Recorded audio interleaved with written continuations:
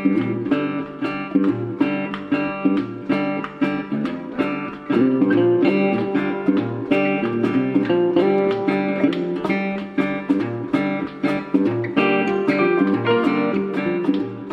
to the Live to Shoot podcast. My name is Jeff Dowdle, and I've been a licensed firearm dealer for the last 16 years.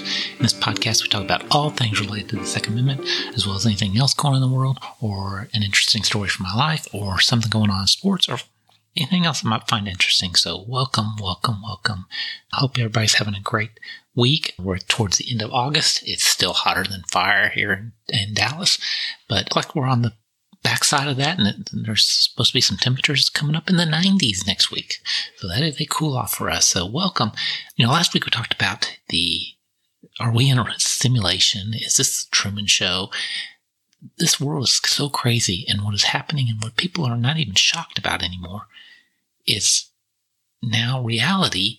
And it's I say a simulation, but and I say that facetiously, but things are crazy and things are going on. This week was no different. If you wake up this morning, you are seeing the mugshot of the former president of the United States. And what does that tell you? And the leading candidate for the Republican nomination for president has been arrested, his mugshot taken, bail posted for exercising his First Amendment rights. It's a crazy world, and it's just getting crazier. And I say that because what's coming next? Well, there's a lot of things coming. And, we went through this whole COVID thing.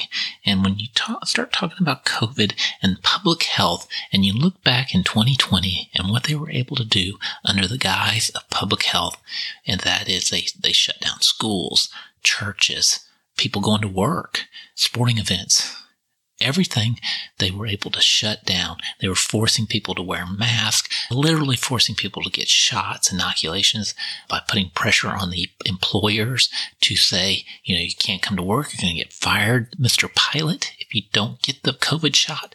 And all of this was under the guise of public health. We're doing it for the safety of the public because there's a health emergency, and it's coming back.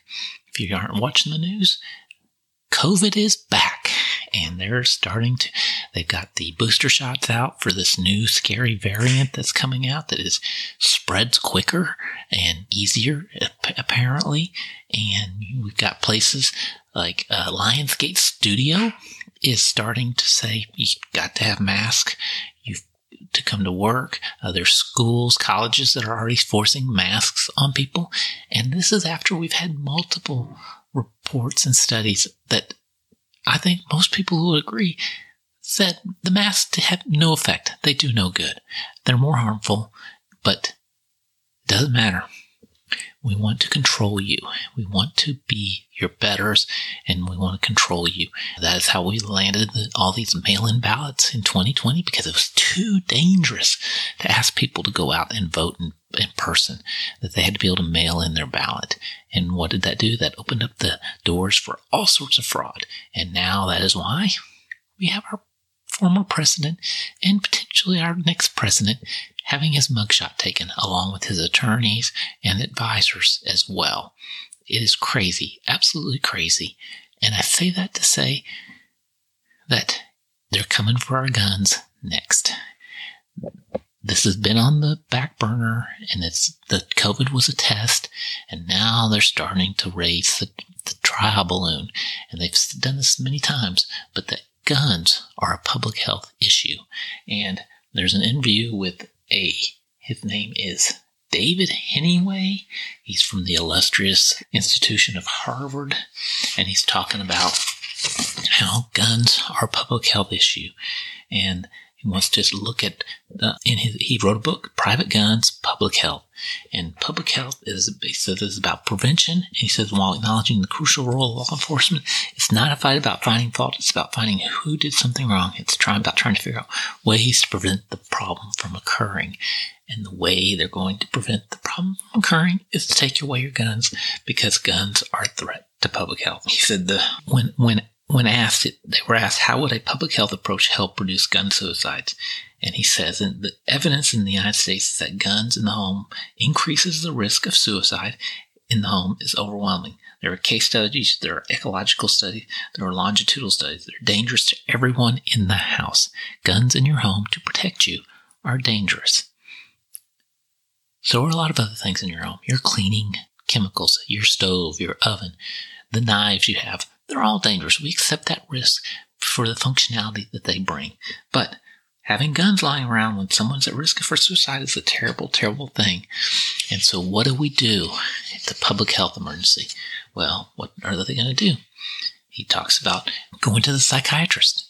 And now we're going to put the authority of your Second Amendment rights in the hands of psychiatrists and doctors. And they're going to say, well, I think this person may be at risk for themselves or someone around them. Let's go into their circle, their environment, and remove all the guns that they can have access to. And that may not just be their guns. That may be their friends' guns, their neighbors' guns, all of that, because that will be the reach that they will have to be able to extend, because we've seen what the power of public health has been able to do. He also states, that they have these initiatives in Boston trying to reduce the likelihood that women will get involved in gun violence. He said in the United States, one way that the wrong people get guns is with straw purchases. And we know what a straw purchaser is. And he says, when a woman buys a gun, she is disproportionately likely to be a straw purchaser for buying a gun for her boyfriend who shouldn't have a gun. So women exercising their Second Amendment aren't doing it for their own self-protection. They're not doing it because they want to, they like guns, they like shooting. No, they're doing it because they've got a boyfriend who's bad and he can't buy a gun, and he has manipulated her into coming and getting a gun that he will then eventually use on her.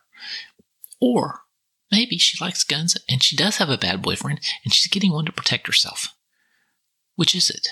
Well, they're going with the likelihood that they are buying it for a bad boyfriend.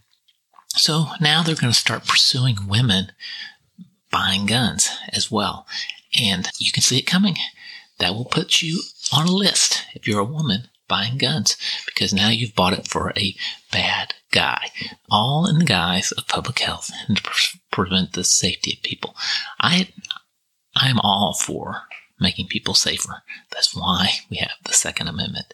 And guns don't kill people. People kill people.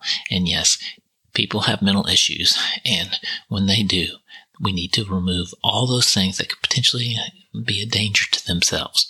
But saying that we're going to revoke somebody's Second Amendment rights because of public health is again, that slippery slope. Because now that will give the medical industry all the rights in the world, which they've already exercised, to take away our right to worship, our right of free speech, our right of assembly.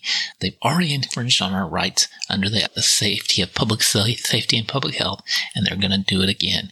And look out, COVID's right around the bend, and they're going to be coming after all of our rights, including our right to carry and possess a firearm, and a right to vote for the president that we choose. They want to imprison Donald Trump, and he is the only man, and if you watch the debate this week, you can see he is the only one that has any interest in doing anything for you and me.